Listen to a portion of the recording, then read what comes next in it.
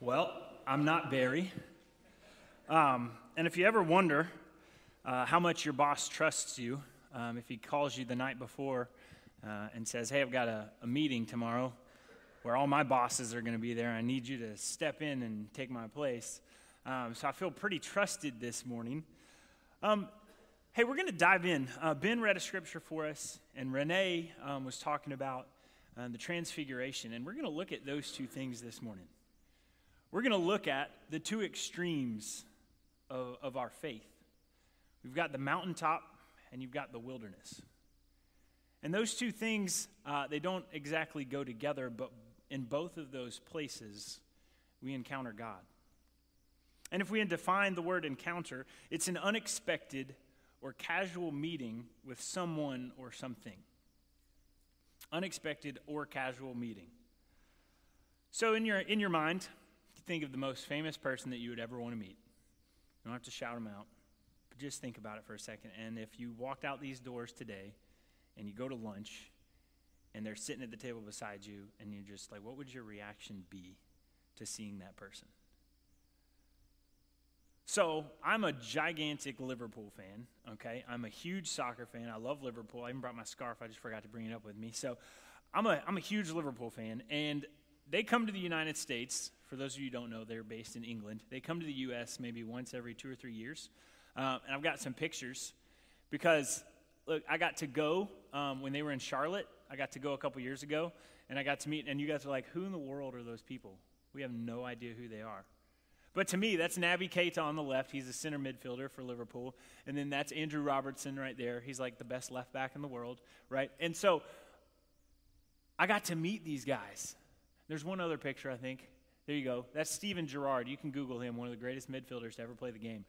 So for me, I was like fangirling. I was like, oh my gosh, I get to meet them. Like, what am I going to do? And keep in mind, like, I was like 30.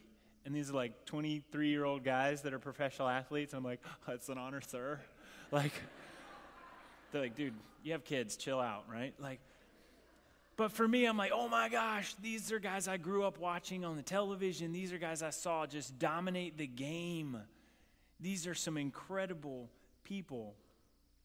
And something you don't see behind these pictures, first off, my wife also took a picture here.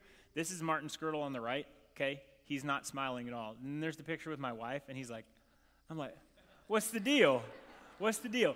So anyway, these guys, and there may be one more picture of Liverpool. Yeah, that's actually my office just across the parking lot. That's the wall in my office. So I'm a huge Liverpool fan, and now here's the deal. Those pictures, they didn't just happen by chance, okay? I got to go to Charlotte. I'm in Charlotte. We meet some friends, some other like-minded people. They're all like, oh, yeah, Liverpool, we love it. We're excited to see them play. We can't wait.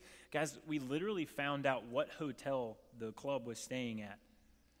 Okay, we go to an open training session. Our friends get us in that we met up in Charlotte. We're like, this is so cool, behind-the-scenes stuff. We found out the hotel they were staying at. So as soon as the game was over, my wife and I, we go to this hotel because there's like a bakery bistro in the front of the hotel. So we're like, we buy like one muffin, and we're going to split it so that we can be sitting in the front of the hotel as the club starts to walk in, and we're like, oh my gosh, look, it's Raheem. Oh my gosh, look, it's so-and-so. And they're just walking past us, and we're like high-fiving people. I'm like, this is awesome.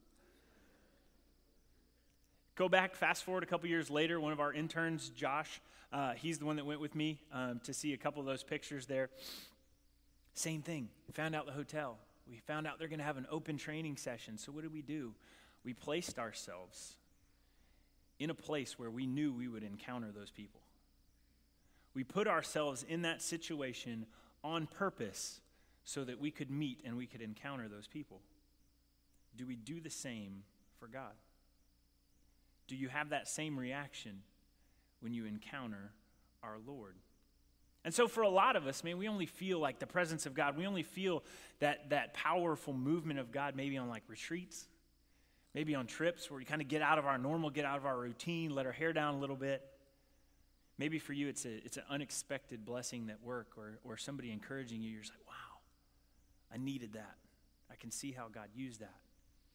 Here's the thing. Our lives as Christians should be a life that is constantly seeking to encounter God. We should constantly seek to encounter God. Now, hear this. That does not mean that there's not going to be times in your life where you just don't feel him. That's going to happen. So this morning, let's dive in. First thing we're going to look at, the mountaintop. Man, that's everybody's favorite place. Whew, I feel the presence of the Lord. This is incredible. It's in Matthew 17. I know on the back of your bulletins it says 1 Peter. That was Barry's sermon. That one's next week maybe. I don't know. But we're diving in Matthew 17. So here we go. After 6 days, Jesus took with him Peter, James, and John, the brother of James, and he led them up a high mountain by themselves. There he was, transfigured before them. Jesus' face shone like the sun. His clothes became as white as the light. Just then appeared before them Moses and Elijah talking with Jesus. Peter said to Jesus, "Lord, it is good for us to be here. If you wish, I'll put up 3 tents, one for you, one for Moses, one for Elijah." While he was still speaking, a bright cloud covered them, and a voice from the cloud said, "This is my son, whom I love. With him I am well pleased. Listen to him." When the disciples heard this, they fell face down to the ground, terrified. But Jesus came and touched them, and he said, "Get up, do not be afraid." When they looked up, they saw no one except Jesus. And as they were coming down the mountain, Jesus instructed them, "Don't tell anyone what you have seen until the Son of Man has been raised from the dead." Matthew 17, there's a crazy picture happening. There's a crazy moment happening on this mountain. Something that no one has ever seen before. Okay, if you guys are sci-fi nerds like me, 1977, an incredible movie came out, Steven Spielberg, Close Encounters of the Third Kind, okay? And if you have ever seen this movie, for those of you that haven't, I'm sorry. That's okay. You can watch it this afternoon. Here's the deal. This movie, they start picking up all these weird signals. Weird things happening on airplane pilots, weird things happening on radio waves. And they pick up these 5 little notes, and they're like, man, somebody's trying to communicate with us. Somebody's trying to say something to us, and they're figuring out there's some kind of life form outside of the world that is trying to communicate with us. So this whole movie is them trying to figure out who it is, what's going on. And it all culminates in this one scene at the end of the movie where this big ship comes down. They finally figured out the code. They play these 5 notes. It sounds something like this. Okay, some of y'all are like, whoa, nostalgia, right? So here's the deal. They're playing these notes. Everybody there is like, this is absolutely incredible. We've never seen anything like it. There's a spaceship literally 100 yards from us, and it's communicating back with these notes, and everything's playing, and everybody's like, this is crazy. You got all these scientists using terms like quasars and stuff. I still don't know what that is. So here's the deal. It culminates. The door opens. Bright light shines. Everybody that's there is like, oh my goodness, we don't know what's going on. They start to run back. They're freaking out. Man, what a picture. What a picture. It's like that whole movie leads to that moment. When they say, yes, I'll follow you, Jesus. 6 days prior to this, Peter says, Jesus, you are the Son of God. You are the Messiah. You are the Most High. And then it all culminates. Come with me, I got to show you something up on this mountaintop. As the notes are playing, if you've seen the movie, as those notes are playing, NASA's playing these notes to the ship literally interrupts the notes and finishes the sentence with those notes. It's almost like Peter sitting there talking, and God's like, nah, Peter, be quiet. I got you. Peter's like, Lord, this is great to be here. And God's like, Peter, be quiet. This is my son. Peter's got a lot of foot and mouth syndrome. And then Jesus shines bright. And as soon as Jesus shines bright and that bright cloud comes in that voice cloud, what do the disciples do? They're terrified. It's just like in Close Encounters. The people run. Oh my goodness, this is terrifying. In the movie, if you've ever seen the movie, there's one lady who's probably on drugs, but she's listening to the music and everybody's and she's just like dancing. Woo, this is great. This is awesome. That's Peter. Peter's like, it's so good to be here. Woo. I love this. And Jesus is like, Peter, you're missing it, dude. You're missing it. All the people, their jaws are on the floor. The disciples, what is going on? Jesus is before us transfigured. He's showing that he is not just some man, some good teacher, but he is God in the flesh before us. And I love it when it's all over. They're terrified. Their faces are on the ground, and Jesus comes and says, don't be afraid. Don't be afraid. Get up. We got work to do. So we look at this passage in Matthew 17, and it's the first thing you reread is it's early in the morning, all right? Like, I don't know about y'all, but if somebody woke me up and said, hey, it's early in the morning, I really want to go hike up a mountain. You can get somebody else. Hiking up a mountain is not the thing that I'm like, first thing in the morning, you want to hike up a mountain? Woo, let's go. These guys are fishermen. They're used to being up super early in the morning. But what does it say? He wakes them up. Come with me. He takes 3. What about the 9 left behind? Something you need to realize, every time you're going to have that mountaintop experience, there's going to be somebody else that's, well, why didn't I get to go? What makes you so special? Jesus tells them, hey, when we come back down, don't tell anybody until after I'm raised from the dead. I guarantee they come back down the mountain and you got 9 other guys there. Hey, what happened? Tell us. Oh, why won't you let us know? You're going to have some negativity even in those mountaintop moments. Jesus is transfigured before them, and who's there with them? Moses and Elijah. For us, it's kind of like, cool, 2 old dead Jews. Okay. For them, Moses the deliverer. This is the guy that led their nation, freed them from the Egyptians. This is a big deal. Peter, that's why he says, let's set up 3 tents, one for Moses, one for Elijah, one for you, Jesus. Because Moses is a big deal. He delivered us. And then Elijah, considered to be the greatest prophet that Israel had ever seen, the one who spoke the law, who spoke the words of God to the people. And Jesus. Man, Jesus is the culmination of them both. He's the prophet. He's the deliverer. He's the Savior. And Peter, man, it's good to be here. Let's just stay here. Man, let's just stay on this mountain, man. We all do that. We encounter God and we're like, I'm going back there all the time. I'd live there if I could. I would just stay in that place. We tend to do that. If you're a student, it may be the happening or the gathering. If you're an adult, it may be like Emmaus, Chrysalis, If Gathering, Fight Club, maybe a mission trip. Man, I feel the presence of God in those places. I just want to stay in that place. And God interrupts Peter. Can't stay here. Life's not supposed to just be lived on that mountaintop. He says, Peter, this is my son. Listen to him. Listen to him.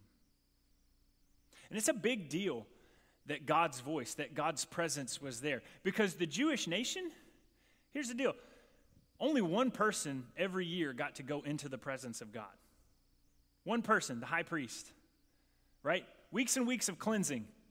And if he wasn't cleansed of his sin, if he wasn't righteous before God, he could walk up in there, fall down dead. They would put bells or a rope around his legs so that if he was unclean and walked in the presence of God, they could pull that man out. Here's the deal. When they fall on their face, it is because they realize we are in the presence of God and we may literally die. It's the same example that Isaiah, when he's in the presence of God and he says, woe is me, woe to me, I am ruined, I am done. But that's the beauty. God is there, they're there, and who's the intercessor? Jesus. Get up. Don't be afraid. Because of Jesus, something that was so far off, so far away from us, is now right in our midst. Because of Jesus, we have access to the Father. And then it says they came down from the mountain. They didn't stay there. As much as we want to, as much as we love those moments, they didn't stay there. Because they have to come back and they have to live life in the wilderness. See, every encounter with God begins and ends with Jesus. Jesus makes it so that we don't have to be afraid of the presence of God. Should we revere him? Should we respect him? Yes. We should be in awe of him at all times. But again, this happens after what? After Jesus says, follow me.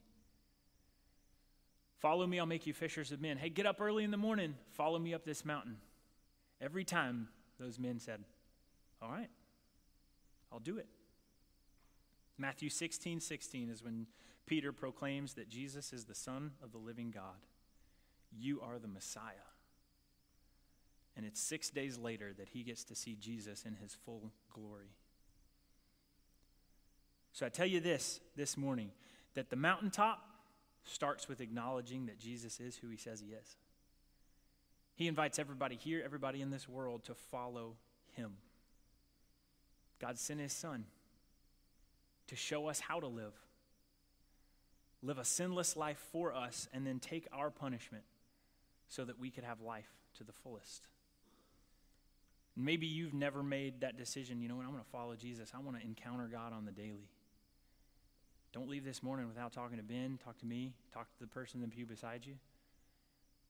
Encountering God starts with following Jesus. So we're on this mountaintop. Next part is what? We got to come down. You got the valley. Pretty cool. A lot of times we read about valleys in Scripture. Most of the time we read about valleys in Scripture, it has to do with war and death.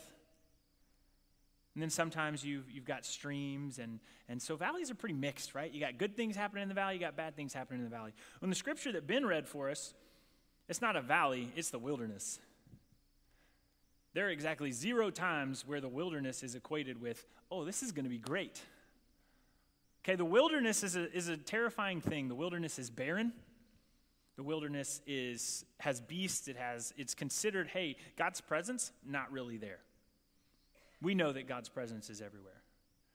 The Israelites, where did they have to wander for 40 years? The wilderness. Where did the crazy guy John the Baptist live? The wilderness. It was not equated with, man, this is going to be great. I just want to go hang out in the wilderness. But that's where Jesus goes. So if every part starts with Jesus, let's look at the wilderness now. So if I was to ask, how many of you think girls take longer to get ready for a date? Okay, some of the ladies are like, yeah.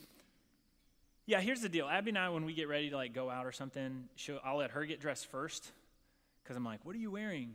And she's like, oh, just something like this. And I'm like, okay, well, I'll take my T-shirt off and put on a button-up. Ta-da, I'm done. That's it. That's as hard as, I'm getting nods in the back, like, must be nice being a guy. All right, so I had a college roommate. Some of y'all may know him. I'm not going to name him, but I had a college roommate who, he would get ready to go out, and he would literally be like, Corey, is Abby here? I'm like, yeah. He's like, Abby, come here. And he'd be like, how do I look? Is this good? And she'd be like, yeah, looks good. Okay, thanks. He takes longer probably than any girl that I've ever met to get ready to go on a date. But here's the deal. We prepare ourselves, right? When we want to impress somebody, if we're going to spend time with somebody, we prepare ourselves to enter into that. Whether for guys, it's like, all right, I shaved. Whether it's I combed my hair, we still prepare ourselves. We want to present ourselves. We want to spend time with that person. Here's the deal. Relationships take practice. They take time. They don't just happen. Yeah, we're best friends. We've never talked before, spent any time together. That doesn't happen. So in order to get to know someone, in order to grow with someone, you got to plan to spend time with that person. My wife and I, our senior years of college, we started dating, and, we spent time together and started to figure out, okay, on these days, she has this class, and she gets out about this time, so I'm going to plan to have that time free as well. Or times like, hey, she has Chinese. I don't know what kind of weird person takes Chinese as an elective, but my wife did. So she took Chinese, and I would literally sit outside of the class waiting on her to get out, because my class got out before hers, and they'd be in there doing all their symbols, and they did breathing exercises. It was crazy. But she knows exactly what I'm talking about. I would plan my time so that I could be there and meet her, and we could grow that relationship. It's the same thing with Jesus. It's the same thing with Jesus. The disciples spent 3 years with Jesus daily. 3 years they walked with him. If we want to encounter God on a regular basis, not just on the mountaintop, then we've got a plan to spend time with him. I've got a clip I wanted to show you guys.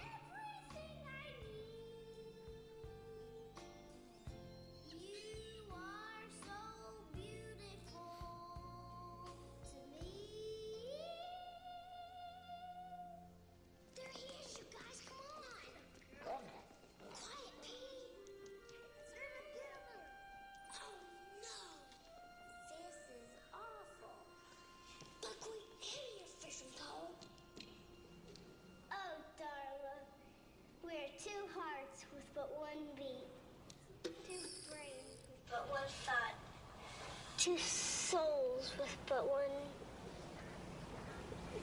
shoe. Then how can you belong to that silly woman haters club? You know, I'm a woman. Sort of. Let me tell you something, Darla. I'm not like those guys. I'm a sensitive male. I'm in the sharing, caring, feeling, and healing.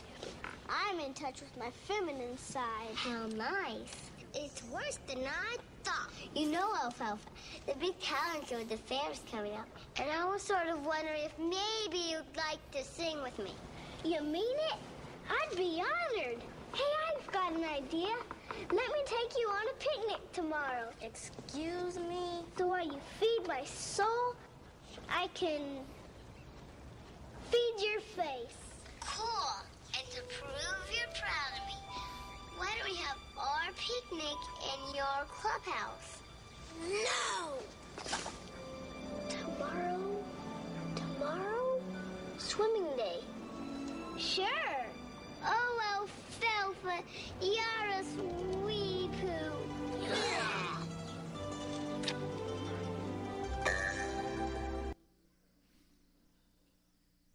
If you ever wonder why I don't sing in the choir,